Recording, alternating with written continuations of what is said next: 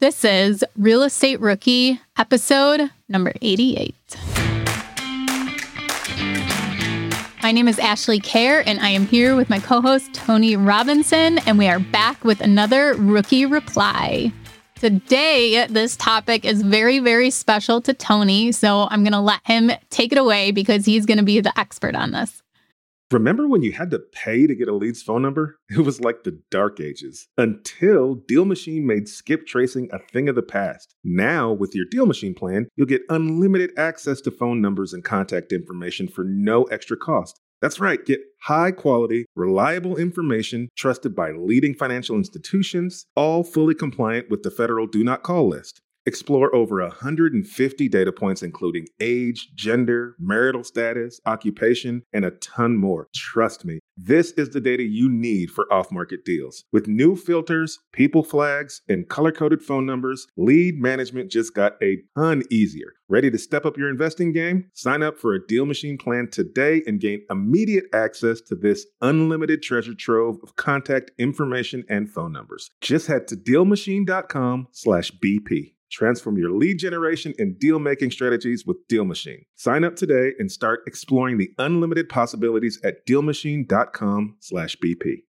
You're trying to close on your next rental, so why is your insurance company dragging its feet? With long lead times and never-ending paper forms, it's no wonder it takes forever to finally get a policy. Modern investors deserve better. They deserve Steadily.com. At Steadily.com, you'll get fast, affordable landlord insurance available online 24/7 in just a few clicks. You can even get next-day coverage, which takes just minutes, by the way, to obtain. And you can do it all from your phone. Steadily was founded by landlords who created insurance products tailored to the unique needs of this industry. It's their sole focus, and that's why landlords nationwide consistently rate them 4.8 out of 5 stars. So whether you've got a single-family, short-term, or multifamily portfolio, Steadily.com can secure the best coverage at the best price to protect your properties. Discover how Steadily can save you both time and money on your rental property insurance. Visit Steadily.com for a commitment-free quote tailored to your needs today. Rookies, 2024 is the year to start protecting your rental properties with an LLC.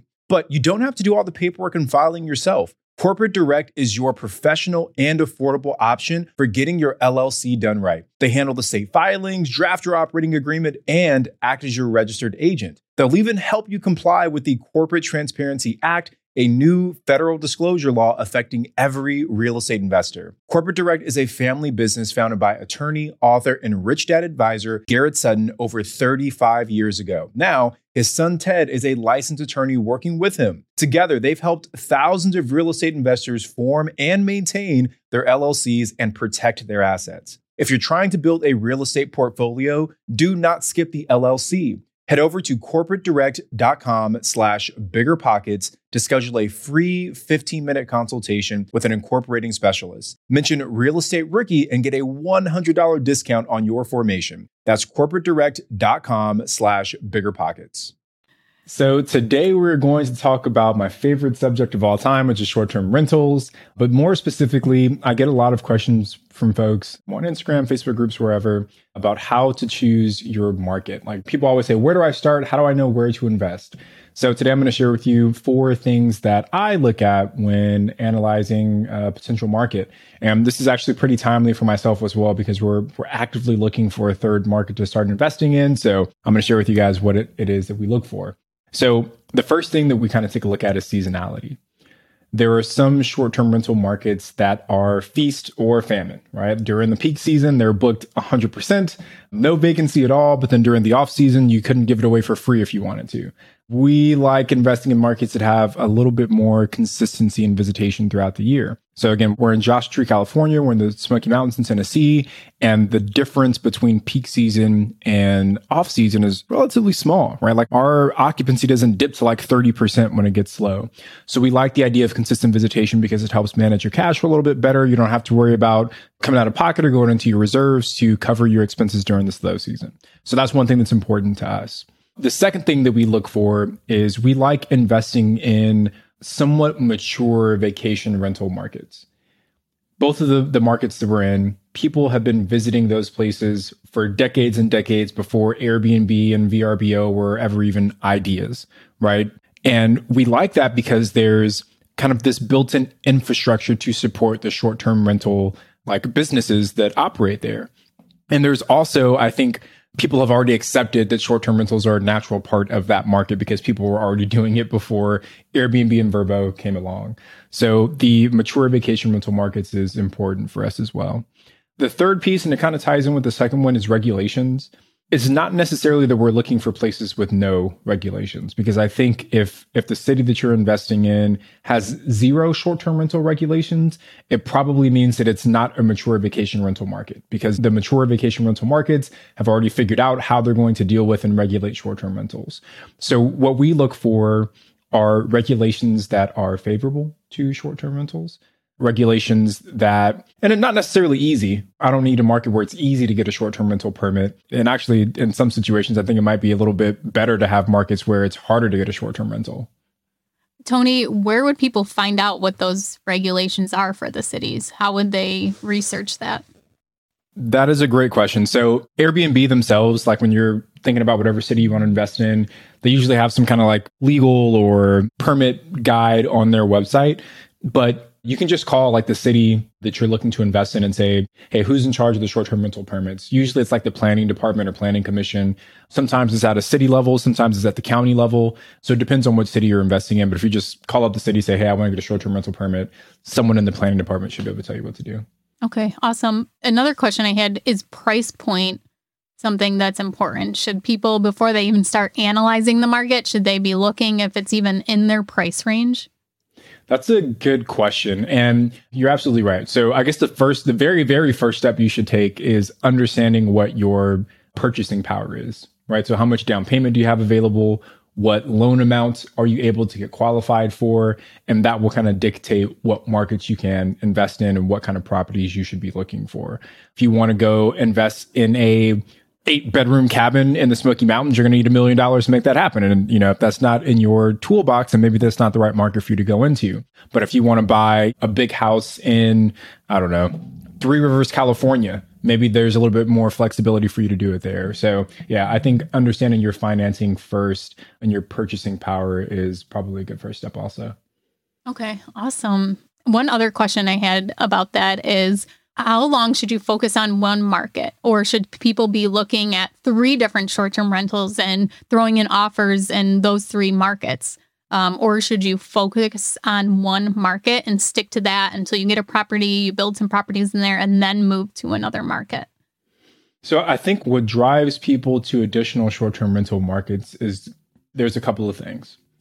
One is inventory. That's kind of what's driving us to look to new markets right now. It's just that there's very low inventory in the markets that we're currently investing in. And for the velocity of acquisition that we want to maintain, we're having a hard time doing it with just these 2 markets. So we're understanding that if we want to continue to scale, we're going to have to add that next market. So that's one thing to look at, is just available inventory.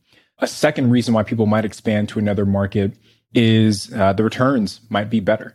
Right? Like if you've purchased, and this is kind of what we're seeing in our markets as well, is that the prices have gone up pretty aggressively in the last 6 months in both of those markets. So the $50,000 down payment that we had 6 months ago isn't producing the same cash on cash return that it was, or that it is today. So that's another reason that the returns might change. And then the third reason that isn't as apparent is the financing. So we purchase all of our vacation rentals using second home mortgages. But the limitation with that is that you can only have one in every market that you invest in. So say that you're a husband and wife duo, or you're a partner, 2 partners. Partner 1 gets the first mortgage, partner 2 gets the second mortgage. After that, you don't have the ability in that same market to get the 10% down vacation home loan. So what some short-term rental investors do is, okay, once they've maxed out their vacation home mortgages in a market, then they'll move to the next market and just keep repeating that process over and over again. So get your systems and processes in place first before you start going in multiple markets. Yeah, absolutely. So there's a lot of things to consider. And then I guess the last thing that I'd add to Ash is just to look at the investability in that market as well. And we kind of touched on it, but you want to see what is the ratio of purchase price to potential income. And there's a bunch of sites where you can kind of pull this data. Mash Advisor, Price Labs has market dashboards. AirDNA has a lot of data on these kind of things as well. But you want to compare what the purchase price is to the projected income and see if those numbers can help you meet whatever your cash on cash returns are. Some people might only want 20% cash on cash return. Some people might want their full investment back in the first year. So it depends on you, what your kind of risk profile is, what your desires are as an investor. Tony, what about exit strategies in these markets? Going in and you want to have a short-term rental, do you look at any exit strategies besides just renting it out as a short-term rental? Yeah. So, I mean, there's always the option to sell, right? If for whatever reason you feel like maybe the market's not moving in the direction that you want it to, you can always sell it. But the way that I approach it, and I can't recall if I've shared this in the podcast or not yet, but when I buy a short-term rental, I'm buying it as a piece of hospitality real estate. It's not a long-term rental. I'm not looking for tenants. I'm not even necessarily buying in markets where long-term rentals are even all that popular. In the Smoky Mountains, the vast majority of properties that you drive by are not long-term rentals. They are short-term rentals. They build communities of nothing but short-term rentals in the Smoky Mountains. Very similar concept in Joshua Tree. Like a lot of the properties that you drive by are short-term rentals. So that's my thought process when I buy any property that we're setting up as a short-term rental, is that this is a piece of hospitality real estate, not a personal piece of real estate. And when Hilton or Marriott or Hyatt go out and build hotels, they're not necessarily asking themselves, will this hotel still work as an apartment complex? They're not saying, hey, we're only going to build this hotel if we can use the exit strategy of turning it into a big apartment complex if it doesn't work out, right? Like their first and main and primary business focus is building a world-class hotel and then giving their guests a world-class experiences. So I use that same kind of mindset when I'm putting up my short-term rentals also. Tony, that's really great. And that's definitely unique advice that you don't always hear, but that works. That's working for you. It's doing all right for us. I don't know. Check back from the end in a couple years. Because a lot of people always say, like a lot of people preach, make sure you have those different exit strategies, that you could flip the property, that you could rent it out as a long-term rental. And I think that looking for markets that you're going to be so secure that the short-term rental is going to work and always going to work is great advice. Yeah, I guess one of the things I'd add to, right, is that you always do have the option to sell, right? If you're buying right, hopefully you have enough equity in the deal to where if you do need to sell even at a discount of what the current market value is, you still got a little bit of wiggle room there. So we've got, in our cabins in the Smoky Mountains, we're probably at like 70% LTV right now. So even if we needed to sell at a slight discount, we should still be able to at least pay off our initial mortgage. Okay, great. Thanks for taking over that episode. Yeah, I had no value. No value ahead. Well, thank you guys so much for listening to today's Rookie Reply. I'm Ashley at Wealthroom Rentals, and he's Tony at Tony J. Robinson. And we will be back on Wednesday with a guest in another episode.